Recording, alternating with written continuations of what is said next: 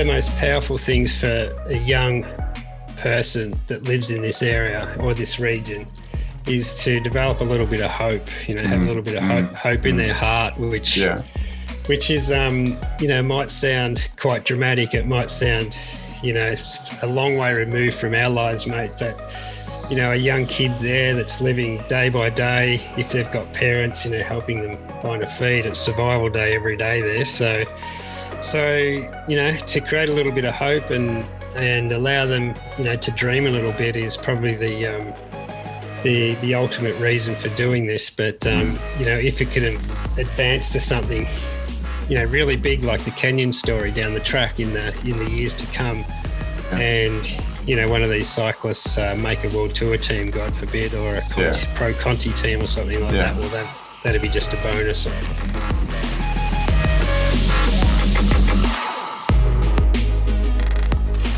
Right, we are live. Ladies and gentlemen, thank you very much for joining another episode of the Giro podcast. I'm joined by longtime friend of the podcast, Ross Burridge. How are you, Jordan? Yeah, good to see your face again. I know, mate. It's 7 a.m. here at the minute. So 6 p.m. over there? 6 p.m. Aussie time, yeah. And let's give our customers a reason to be down. What's the weather like over there? Blue sky, looking out the window. Blue sky. It was about mid-20s today. T-shirt weather, as you can see. Beautiful. But it's been a pretty cold summer for us, but we can't complain. Yeah, Must be a bit chilly there for you at the moment. I think we have to put that cold summer into a bit of perspective, Ross. Come on. The sun's just starting to peek out a bit, and there's a bit of snowfall on the ground. So couldn't be more opposite. Yeah. Well, you say snow. I mean, snow is nice, but unfortunately, we don't have this kind of epic, beautiful snow that lasts for ages. We have snow that's fun for about 2 hours, and it turns into slush. So then we have the next week. Yes, then we have the next week of like grey slush. But hey, look, I'm not going to be complaining about that. So for all of our listeners, obviously Ross has been on the podcast before. Ross is the man behind the amazing Masaka Cycling Club, and we wanted to do a bit of a catch up. The last episode of the podcast was with Michael Delarange from Team Armani, which is obviously involved with Masaka. Please go back and listen to that. That was a really interesting podcast. But obviously it all started with you, Ross. It started with, our involvement started with you with Masaka. So I encourage listeners to go back and listen to the original. I mean, it was one of our first podcasts, actually. It was great. It's a while back now. It was a while back. Obviously, I'll let you do a bit of a sort of just kind of introduction of yourself, but we connected through Sarah from Curve Cycling. We had a bunch of kit that we had, sort of a secondhand or kind of ex-sale kit that we were keen to sort of donate. We heard that you were looking for some, so we shipped like 8 boxes of kit out your way. And then that's really where our relationship began. And it's been great to kind of be involved in what you do. So without me blabbering on any further, Ross, give me a bit of a summary of who you are and how Masaka came to be. Yeah, well, thanks, Jordan, and thanks for your involvement and ongoing involvement. Yeah. So Giro's been incredible right from day dot, so appreciate it, mate. Well, Masaka Cycling Club, it's based in one of the poorest regions on earth in southern Uganda. So southern Uganda is where the first diagnosed case of HIV ever occurred. So really, they've been dealing with challenging pandemics for many decades. So and in amongst one, as you know, right now. So, but I work for a company called Cotton On Foundation, which is an Australian clothing retailer, and they have got a philanthropy arm and invest a lot of money in this region of southern Uganda, and my role in that organisation is as finance and sustainability manager. I spend a lot of time in that region supporting a lot of the schools that we build, and just a lot of initiatives that we have set up and operating in that region. So in normal circumstances, I might be there 5 or 6 times a year for blocks of 2, 3, 4 weeks. So spend a lot of time there, and being a cycling fan, cycling enthusiast. So I do a lot of riding. I got my bike over there. So yeah, cool. And just by chance, came across this small group of lycra-clad Ugandans riding these commuter bikes around Masaka, where I was living, and befriended them and started riding with them, and sort of got to know them and understand their challenges a little bit more, and we it sort of started from me handing over, an old road bike that I had sitting in the shed, and I brought that back over with me on one of the trips. And so, how long ago was this? Oh, geez, I'm guessing a little bit, mate, but probably 2 years ago. Okay, fine. Yeah, sure. And carbon fiber road bike was just like a mid to low tier road bike, and I brought it back, and obviously they thought it was a gold bullion. So wow. And and that just got the mind ticking over a little bit.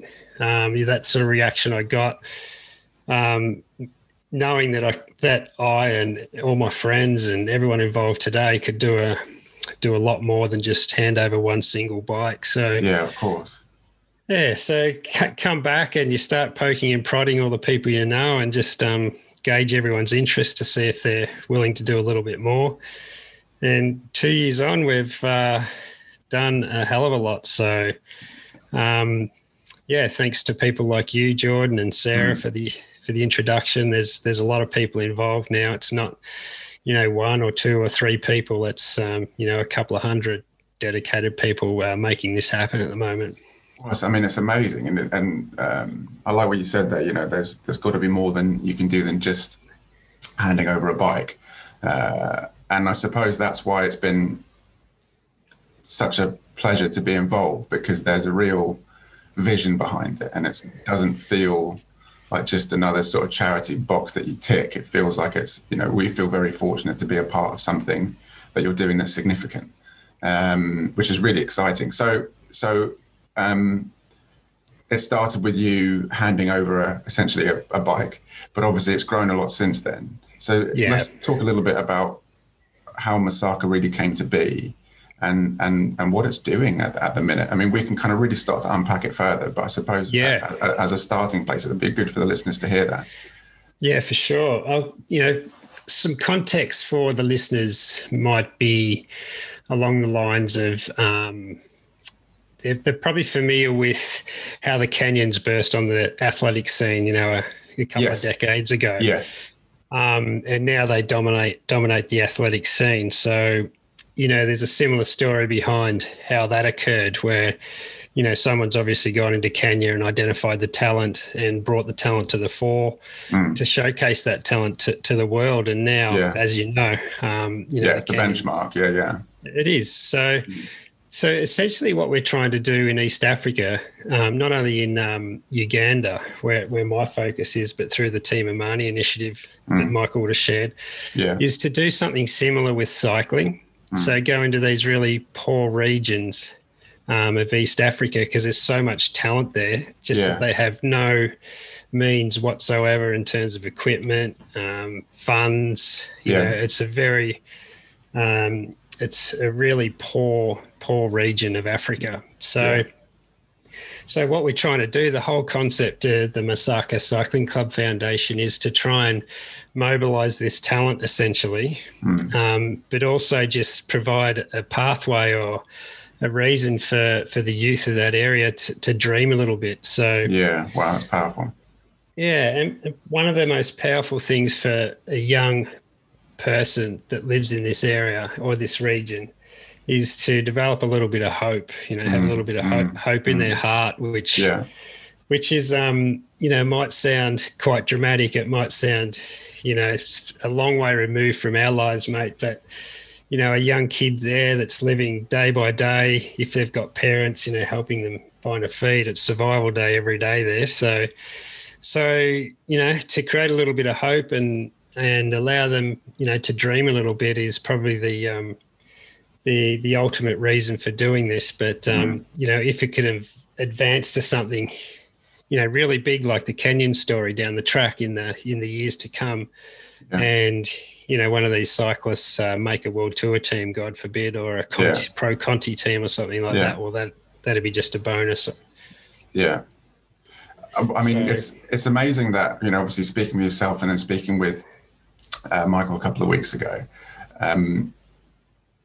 it's amazing that obviously, with your involvement with the work that you were doing, some of those philanthropy projects, or, as part of the philanthropy sort of arm of the company you work for, that it was, the foundations and the knowledge was already there to start to put some things in place, but it was actually just taking advantage of that opportunity. What were some of the projects you were doing sort of prior to Masaka, as in through your work, and what does that look, and how was the sort of knowledge from that translated to Masaka?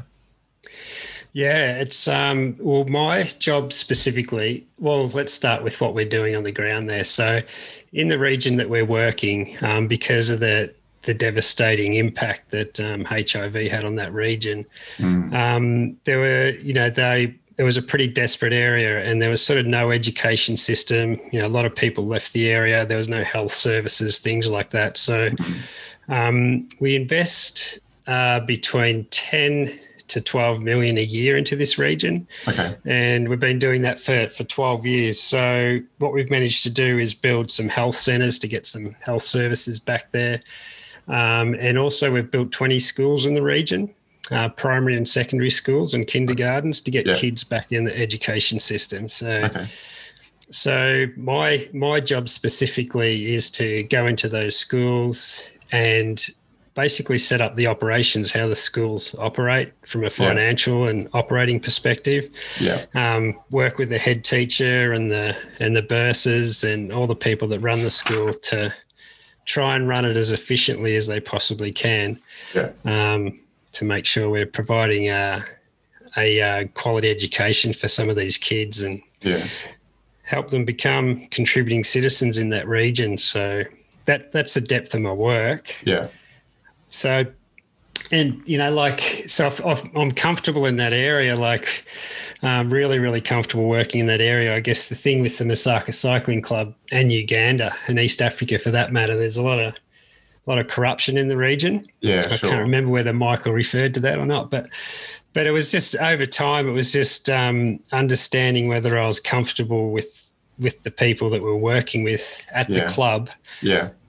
To make sure that, every cent was accountable. Of course, everything was transparent. Everything was, I could justify involving other people in the project, knowing that everything was going to where I was saying it was going. So that's a bit of a long-winded.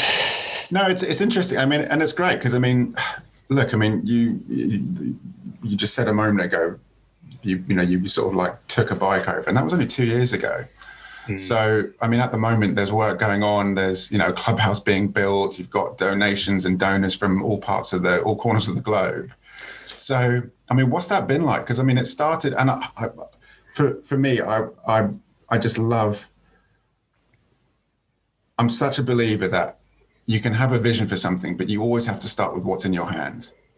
And if you respect what's in your hands and what's available to you, it's amazing to see what things kind of grow from that.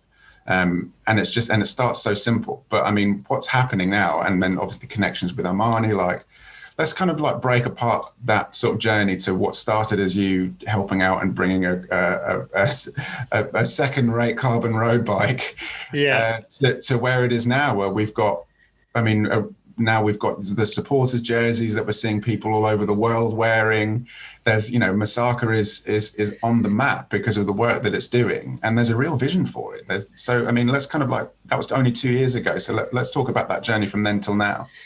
Yeah, it's unbelievable, really. But that's that's what collective action can do. The small action from a lot of people can have a huge impact. So, but really, going back that 2 years ago, it was just coming back to a mate here in a local bike shop like yours, Jordan, here in Torquay, and saying, okay, we need to get all our mates to donate bikes. So let's contact all our cycling buddies, and I'm sure, you know, half of them have got a bike sitting in their garage, just like I did.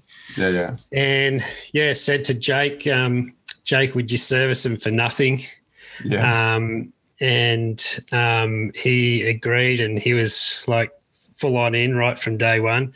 Yeah. So we put a call out, and it, like, literally within days we had 10 bikes to take. Yeah, amazing. And he was servicing those, and I was just muling them in, essentially. Yeah. When I went to Uganda. So that's literally what we're trying to do, get some competitive bikes under these guys so they could actually race domestically. Yeah. And then from there, it just sort of evolved, trying to think of ways to make it a little bit more sustainable. So rather than just dropping bikes on them, and they had no means or financial means to get to races. Yeah. It was like, well, how can we put together a sustainable program that enables us to accumulate regular funds so we can plan ahead and try and start taking this talent to some decent races, you know, into Kenya or Rwanda or somewhere like that, and just see what the talent's like. So how many members of the Masaka Cycling Club were there, and how many are there now? And I mean, you reference, you know, obviously the goal is to get them racing. So have you got training programs, and what, you know, how many people are there now? Yeah, well, there's about 50 there now. 50, at the time, that's amazing. Yeah, and at the time, you know, there would have been 10. You know, in terms of the small group that we discovered on the street. And we started to put, I think, going back a year or so ago, you know, like, we never thought it could get this big, to be honest, Jordan. Like, we were just really trying to reach a point where we could raise enough funds to get them to races and just showcase their talent. Yeah.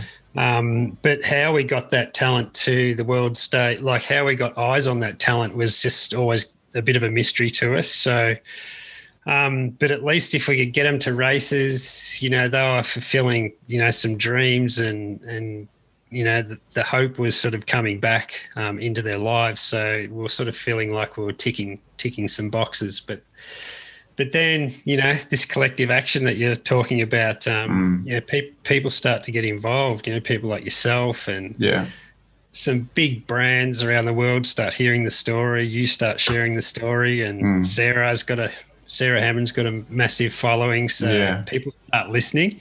Yeah. And then, we've got 145 monthly donors now, generating a little over $2,000 a month. Yeah. Which gives us, quite a bit of dough to put some structured programs in place. Yeah. But so it's really starting to get there. And then we've had fundraisers from people fundraising from all around the world, and which is really what's underpinned the building of the clubhouse. So significant fundraising. So let's talk about the clubhouse. So obviously, I mean, it started with, we've only seen photos and obviously our previous conversations, but it started with, you guys just had a place that you would meet.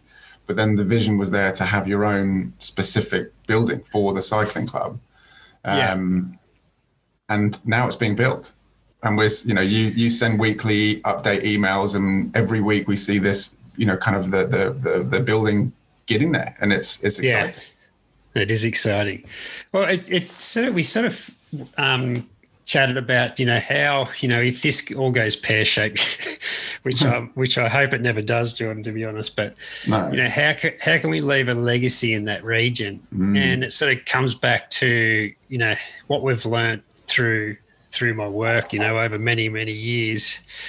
We've got to leave some sort of legacy there. And we thought, the clubhouse was the way to go, but it's a pretty expensive exercise. So I think what COVID presented was, we were starting to accumulate money in the bank account because we weren't sending it over because they were under lockdown and they weren't spending any money. Oh, interesting. So we built up a little bit of a booty in the bank and thought, well, how can we best utilize this? And and got some designs put together and bit the bullet and thought, shit, we only had about 20% of what we needed to build this thing. But we got the ball rolling and got started, and then some fundraising sort of came in with the Jersey fundraiser that you mentioned, and Abdullah Zainab. Some of your listeners may have heard of Abdullah. He's currently on a $24,000 fundraising campaign. Yeah, really. Yeah, in preparation for his 24-hour world record attempt. Yeah. And there's other people, just well-wishers, fans of the project, just chipping in, to keep the momentum of the clubhouse going. So, but just on the design of the clubhouse, it's going to be a huge part of it. So the way it's been designed is we've got a massive e-racing lounge. Yeah, where we can house about 8 smart trainers. Fantastic. Eventually. And this gets back to Michael's story, and I think you guys spoke about it from memory, about, the challenge or the issue of getting eyes on this talent in this region. Yeah. And, like the whole e-racing platform today is pretty accessible by anyone. And, can you imagine the scenario where we've got 8 of our best cyclists in southern Uganda on those e-races, racing for Team Amani against the world's best e-racers and doing well. So, well, isn't it amazing how, obviously you had started this project, a couple of years ago, but, we've been in this global pandemic that has, kind of, forced a lot of the usual racing, structure, globally to stop.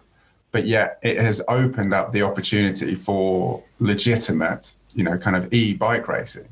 And we're seeing people, I think it was this year or 2020, there was supposed to be the first UCI World Championships, or as part of it, they were having essentially as Zwift race. I don't know if it was Zwift or not, but, an e-platform. But it is amazing that if it wasn't for this lockdown, I don't think people would have actually understood the legitimacy of just what opportunity that opens up in the case of Masaka, that you can, with Team Armani, you can legitimately be racing against people from the other side of the world in a fair and, real, race sense, and what that opens out to later on, which is amazing. Oh, mate, it's so amazing. I think Michael also, was honest enough to say, we stumbled on it, or he stumbled on it. Yeah. Or the Team Amani team stumbled on it. No one was real lovers for, the e-racing scene at that point. But yeah, look, it's non-discriminative. It doesn't matter whether you're black, white, poor, rich. Yeah. Whatever it is. And, that sort of platform, doesn't lie really. And, it records statistics and KPIs and all those sorts of things that are crucial for these riders to get noticed. So it's turned out to be, incredible sort of outcome. Yeah. So at the minute, you've got 50, Masaka's got 50 sort of like members, as it were. And the plan is, the initial plan is obviously get them training and get them racing. So interested to kind of know, what does the racing look like over there, post-COVID, what do the races look like? And then what's the next steps to take it to a national and international level? Yeah, so we've been racing in domestic races since Uganda came out of lockdown, probably about half a dozen races. Okay. And we're dominating the podium over in Uganda at the moment. Amazing. Come on. But that's at elite level, that's at female level, that's at junior level. So we're doing very, very well. But the most exciting race coming up is in June. It's called the Migration Gravel Race. Oh, yes. We spoke about it, didn't we? Yeah, so you and Michael spoke about that. It's a big fundraiser for Kenyan riders, one of our sister clubs. But there's World Tour riders going to that, and the best East African riders are all going to to that race from, Rwanda, Kenya, Uganda. And we've got 2 of our boys going to that race. Good. It's a 4-day stage race over 650 Ks. So for the very, very first time, we will genuinely see how good our boys are. Oh, man, that's so exciting. Yeah. So, they've outgrown already the domestic scene. So, our focus, hopefully, with telling this story and getting more and more cycling fans involved, we can get them to places like Kenya, Rwanda more regularly to really, race the best of East Africa. That's so exciting. And then again, thankfully with the strength of social media as it is, that puts it on an international platform. People are watching. Yep. And the scenario, if you went over to Masaka Cycling Club, Jordan, and you spoke to the elite riders, they have this unbelievable belief in their own ability. Yeah, brilliant. But they don't really know how good they are because they haven't raced. Yeah, sure. They are the best in Uganda, but they haven't really raced the best in other countries. So they don't know any difference. It's fair for them to believe they're good, and they are good. So we're really looking forward to, good, bad, or ugly, to understanding where our starting point is by taking them to this migration gravel race. So so then we know where the program needs to go from there to either keep pace with these sister clubs, or put some coaching support around them, or develop programs to develop them further. Yeah, I think one of the things that I'm really struck by is that, on a low, you referenced earlier and we spoke about it with Michael, the example set with the athletics and running and sort of now how sort of like Kenyan sort of running is very much the benchmark. But it started, that journey started 20 years ago. And I think one of the things I'm really struck by is that it's exciting for us to kind of be involved on a relatively minimal level. I mean, we can offer support financially, and just through the connections that we have with Curve, it's this amazing sort of like project that's making a really big difference locally, like there in Masaka, and with the individuals. I mean, it's amazing to hear there's now 50. Yeah. But the bigger picture is, that's what I find so exciting, and I think really should not be overlooked, is that even though it can be just the sense that if a couple of those riders, with the support of the people who are supporting your projects and what you're doing, if they can go on to race internationally, which is already plans to do with this migration, race, and then, beyond that, if there's opportunities to maybe get into a European team or whatever, the filter down effect, just to explain to that, maybe help put it into context, because the filter down effect that must have on a local and national level in Uganda, that must be amazing. Oh, look, it's extraordinary, really. For your country and my country, we wouldn't even have a clue, what the next big talent is coming through, and et cetera, et cetera. We only get interested once they're on the big stage. But even already these guys are local sort of superstars, and they haven't really done anything. So really. In our eyes, they haven't. But I get back to that humanitarian element. Putting smiles on people's faces, creating hope, and for kids to be able to look at these cyclists and believe that there's something beyond just needing to survive every day. Absolutely. And that's what's happened at Kenya and other places around Africa. If we can embed this talent, or showcase this talent, and bring it back to those regions, it would just create so much hope and for that whole area, which is in desperate need of that. So yeah, I mean, you know, because I think one of the things I'm really sort of like quite, and you know, correct me if I'm wrong, but one of the things I'm really want to try and get across to our listeners and our customers, that this isn't just some charity thing. This isn't just like you sort of pat us on the back and you know like look at the sort of good work that we're doing. It comes back to, you know, there's this opportunity that we have, and it just became through like a mutual connection with Curve and then with yourself. And, you know, you and I just followed the rabbit hole of where this support can lead and, you know, what you're doing. And again, it's the same thing. It's how it started with yourself. It started with, well, I can just take a bike over. But that rabbit hole leads to amazing places.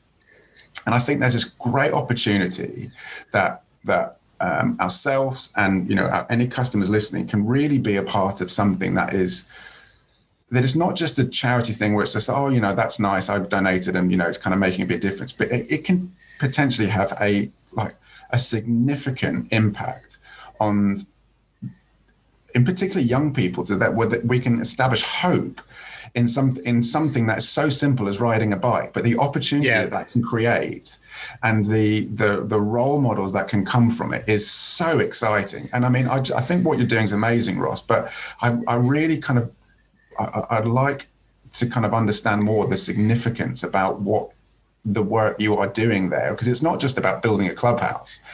No. It's not just about building bricks and mortar. It's not just about, you know, trying to find donations for you know, smart trainers or bikes or kit.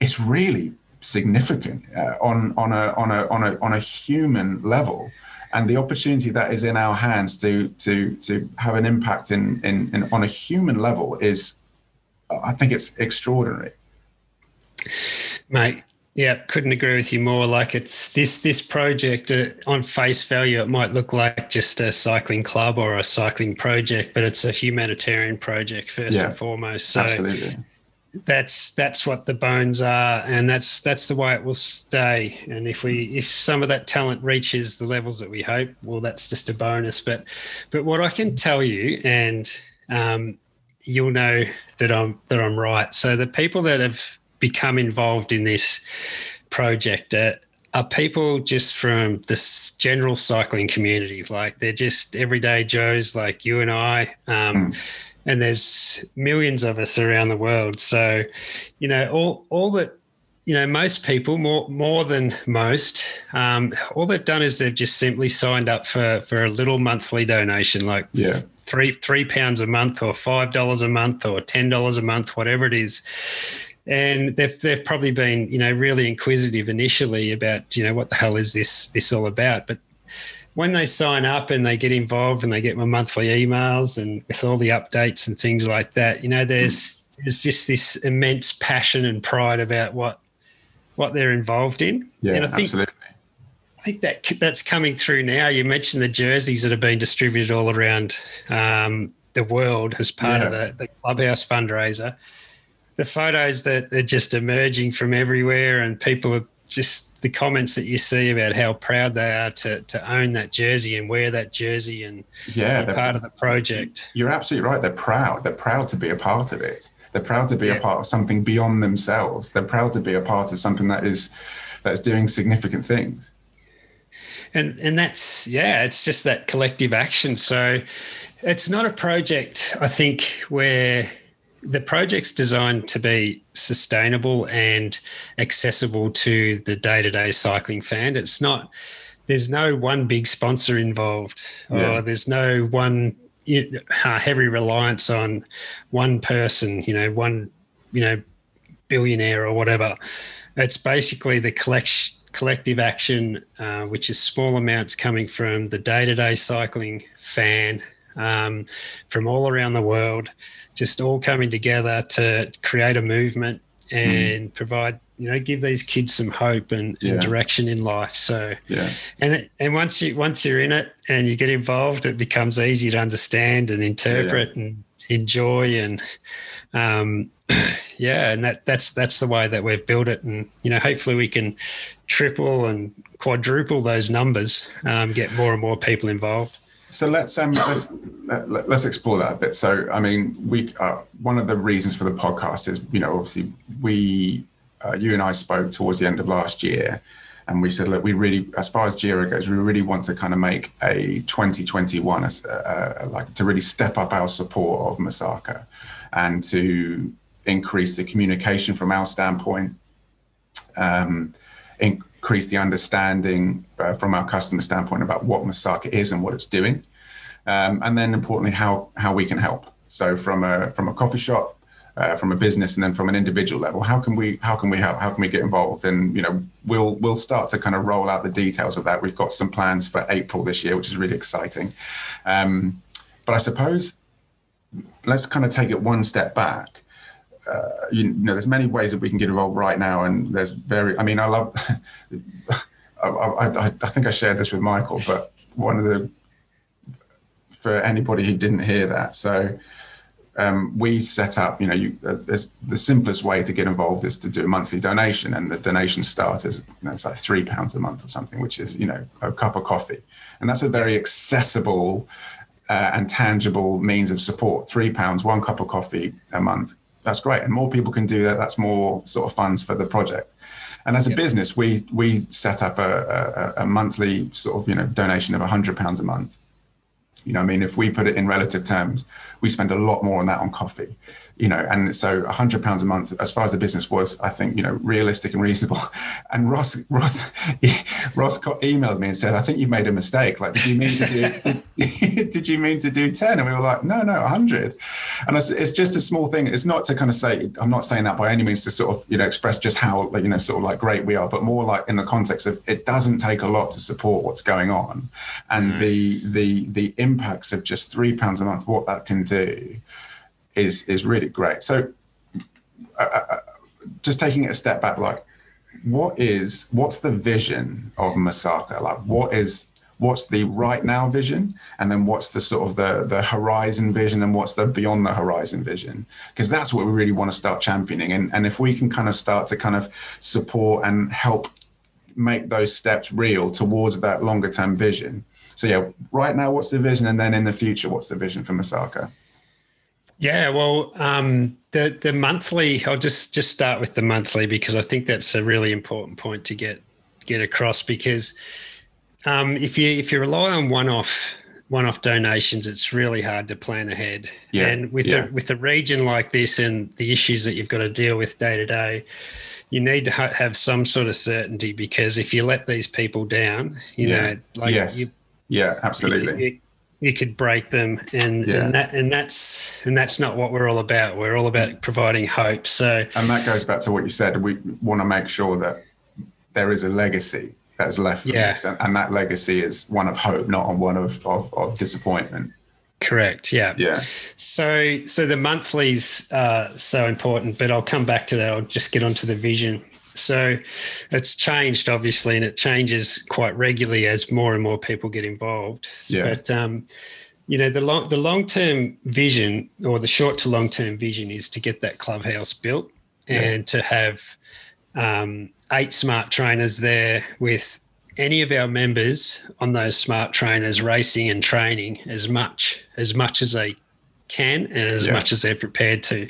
Yeah. So that will just one, showcase the talent, but it'll progress their skills and and they're hard workers, Jordan. Like that they just they know how to bury themselves. Like they know what pain is. So for anybody who's listening who doesn't understand that term, that's not actually burying themselves. Is that an Aussie term? No. It's definitely a cycling term, but I suppose it could get lost. Just means just going full gas on a bike and it just, pushing yourself beyond. I'm the type I'm the type of rider that when it hurts, I usually ease up a bit. But I know if I'm riding next to Jamie, for example, and he hurts, he just keeps going stronger and stronger and stronger and stronger, which is what a lot of pros do. It does. There's that famous quote by Greg LeMond that says, "It doesn't get easy; you just go faster." Yeah, absolutely, and that's what they're like. So. Because their motivation levels are different to ours. Like their reasons are different. That's amazing. So there's huge reasons for them, and like down the track, if we can build up our monthly numbers, we'd love to get a full-time coach, in the club, working with not only the elite talent, but also, putting in talent identification programs and, nurturing the female program, the junior program, all these programs that we can put in place. But at the moment, we're just relying on some local talent, which hasn't been exposed to, modern coaching methods. It's just literally a scenario where it's just purely raw talent and that's it, without too much science behind that. So we'd love to have that in place at some stage. And then, probably the third main one is, for us to become a bit of a recruiting ground for, Conti teams, pro Conti, world tour teams, even, God forbid. So, we know that's a long way away. But if it develops that way, then, and more people hear this story and hear your story, Jordan, then, it might not be unrealistic to think that it could be a recruiting ground. East Africa could become a recruiting ground for pro teams. So, and I think I just to sort of explore that a bit, we're not just talking about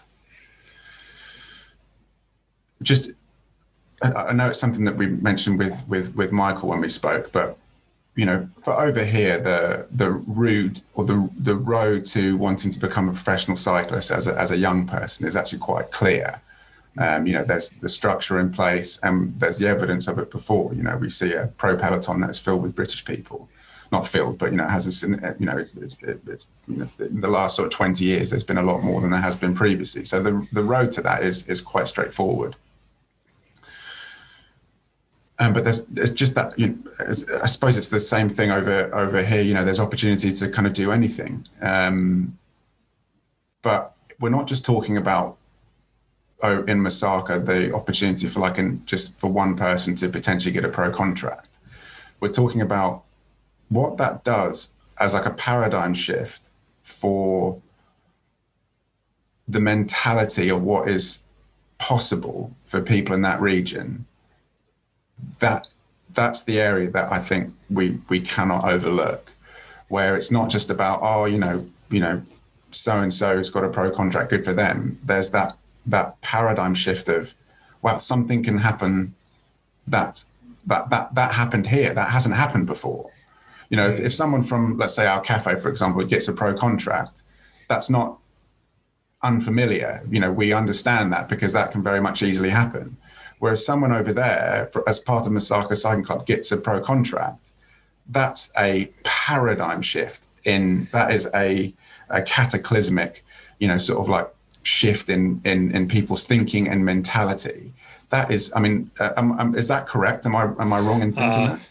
No, mate, you're spot on. And, it's that breakthrough moment, God forbid if it ever happens, and I take you back to the Kenyan situation with the Kenyan athletics. It took one breakthrough moment and it's created, a whole culture, I believe, for Kenyan athletes. So if we in our lifetime, we're fortunate enough to see that breakthrough moment come for Southern Uganda at Masaka Cycling Club, and that person, returns to that region, then all of a sudden the kids start believing, well, this can happen. It has happened. It is actually something that is believable. So, and then hopefully, in decades to come, it'll become the Kenyan athletic story. And, everyone's banging down the door of East African cyclists, wanting them in their team, And it's starting to happen like in places like Colombia, for example, in cycling. You're starting to see more and more of the riders from that region coming into the peloton. So why can't it happen in East Africa? Proven. Yeah. Absolutely right. Yeah, it's exciting. And I suppose, as I say, it's not. I feel as though I keep going on about this, but it's something that I just feel is really important to stress. It's not just, this is the nice sort of like charity sort of like, box that we can tick. Like, this is an opportunity that's in our hands that we can actually play a small part in changing the culture of, and in particular young people, to give young people, and it just happens to be that's in our hands, that it's in that it's in another part of the world. It could have been in our hands that it was around the corner, but it just happens to be in Uganda. It happens to be in Masaka. It happens to be part of East Africa. But the opportunity is there to do something really significant and to offer hope to something. And I feel very secure with your prior knowledge and with Michael's involvement with Team Armani, that the support is not, it's not lost. There is a legacy already. There's a legacy, but there will be a legacy that is going to be lasting. That it's not just, oh, this feels pretty good, and because you're right. I mean, the thought of people, being left stranded or disappointed because of bad decisions, I don't believe that's going to happen. And I feel very secure in what you're doing and the structure that's already there. Yeah, and I believe that too. And, we do have a formal Masaka Cycling Club Foundation set up now. So it's not one person driving this. It's, a collective board. But more important, it's the cycling community. It's the cycling community, the globe over. All contributing just a small amount. And I guarantee, and I see it all the time, that you might have a heap of fans around the UK that, sign on for £3.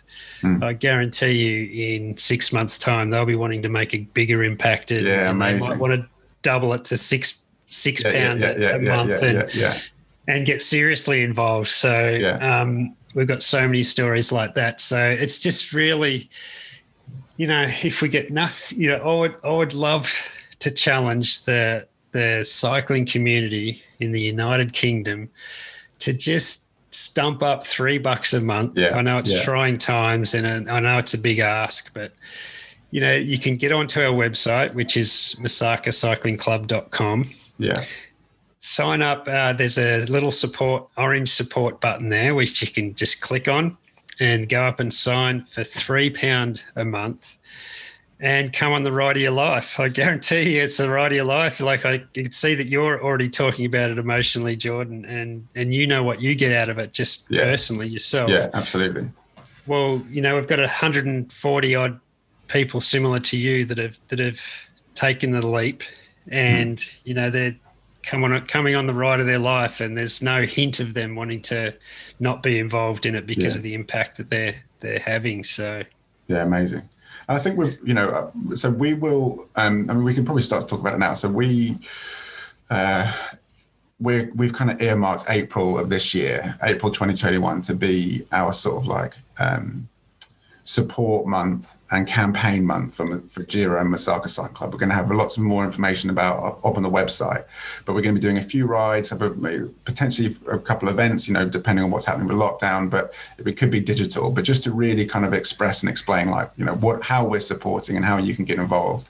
We'll also have a pledge to honor customers, any customers, donations will look to sort of match in some way, and whether that be towards something specific for the clubhouse, but something, it's just a small way that Giro can support what's going on. But I think now we're really starting to understand kind of more the vision, and the vision is pretty simple. I mean, to be able to sort of have a finished clubhouse that is filled with the right kit and have the right support from coaching staff to whatever else, so that we're really honouring the hard work that these, you know, riders are already putting in to give them the best opportunity to try and break through. That is, I mean, who wouldn't want to be involved in that? And that's not, I know that's not, you know, we're not saying this from a standpoint of, this isn't an appeal by no means. This is just like, who wouldn't want to be involved in doing something that's so simple as the cost of a coffee a month? Yeah.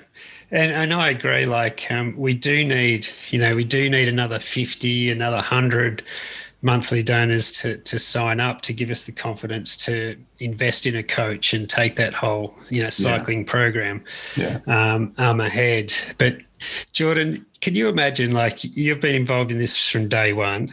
Can you imagine the day when you pack up your bike and tootle off to southern Uganda, which is a destination you would never in your wildest dreams have thought to go to before knowing your involvement in this project, and go and have a spin with these club members around some of the most beautiful countryside that you'll ever lay eyes on. So, you know, that's, you know, in the years to come, and, you know, once this COVID thing disappears, you know, that's a little bit, we're going to hopefully try and encourage more people to actually go and see the project yourself. Like, absolutely. Go and see what you're part of, you know, touch and feel it, like, make yourself at home. Like, there's no constraints whatsoever. And I not only that, I mean, that is really exciting. But then there's also the other side is, like, imagine if, and I believe it, you know, I want to see, you know, that we see riders that are from Masaka in the pro peloton, because it's happened before. It's just a case of helping and to support that. Like, we're not the ones riding the bikes.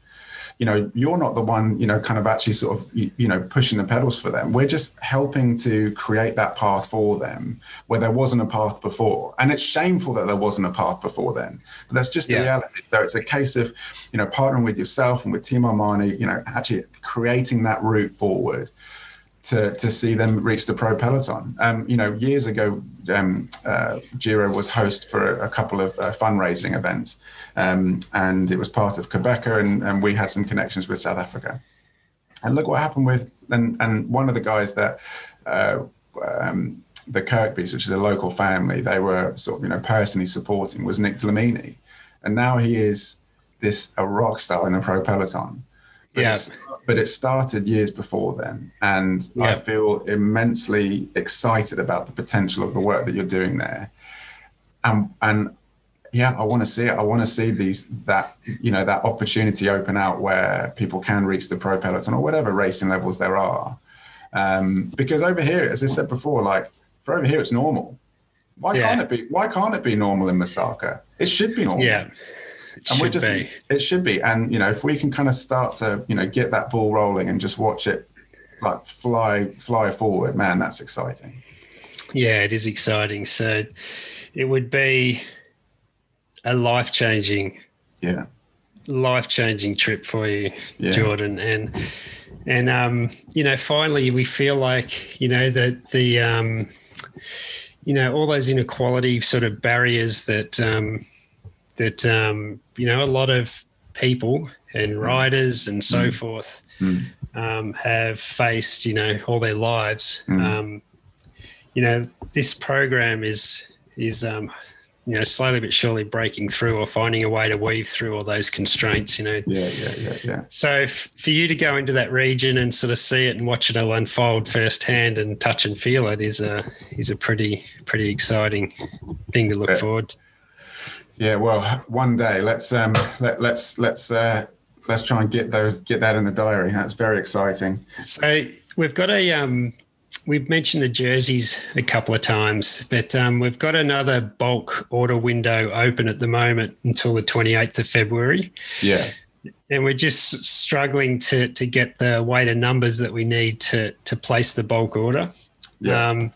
So if anyone out there is keen to get their hands on a Masaka Cycling Club jersey, it's the actual top. It's the exact top that the riders wear and race in. You can go to masakacyclingclub.com and click on the jersey page and please, pre-order your jersey, before the 28th, so we can get the numbers up that we need to. And all of that, 100% of those funds will go towards the clubhouse, because we're still sort of trying to rustle up enough funds. And please know that there's not 1 cent paid to me or anyone else involved in this project to get to run this project. So 100% of the profits of those jerseys will go into the bricks and mortar of that clubhouse. Perfect. If you can help us with that, that'd be great. Well, look, I mean, as an immediate, we will do what we can to promote that from now. So we'll start to really kind of push that. We'll increase the communication levels on our website so that people really understand what Jerry's involvement is in Masaka. But we just thought it was really good to have a sort of touch point leading into some of the other fundraisers that we'll be doing this year, just to kind of help, quantify and clarify what it is that Masaka, or who Masaka is, and how Jerry's going to be getting involved. But as far as the Jersey fundraisers goes, look, we'll step up our support there. I'm certainly going to be ordering a few as well. It's a brilliant thing. And I think, really from here on out, our kind of like role is just to help offer a platform to explain more what it is that you're doing, and to kind of really create a platform where we can see some significant change happen in that area. Yeah, mate, and you're doing an incredible job of it already. So, well, I mean, all we're doing is sounding out the work that you're doing, mate, and it is an honour to be involved. And I just think I always get so excited about it, because it just started with a very simple connection between ourselves and Cove, and then in turn you. And what a privilege to be involved in what you're doing. It really is, which is great. Mate, you got to do me one favour though. Yeah, go for it. We're all in this together. It's not me doing it anymore. Yeah. It's we're doing it all together. And at the moment, I'm just really the mouthpiece for the project. We want the whole cycling community to get behind it and own it, and call it your own. Yeah, absolutely. Do it.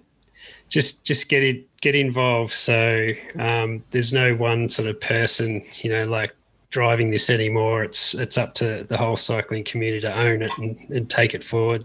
Amazing.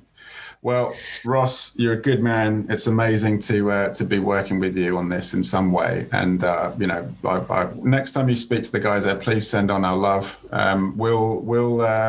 We'll kind of work together to see, to kind of, see how we can kind of communicate further to our customer base here, what's going on, and to kind of put the individual stories more to the fore.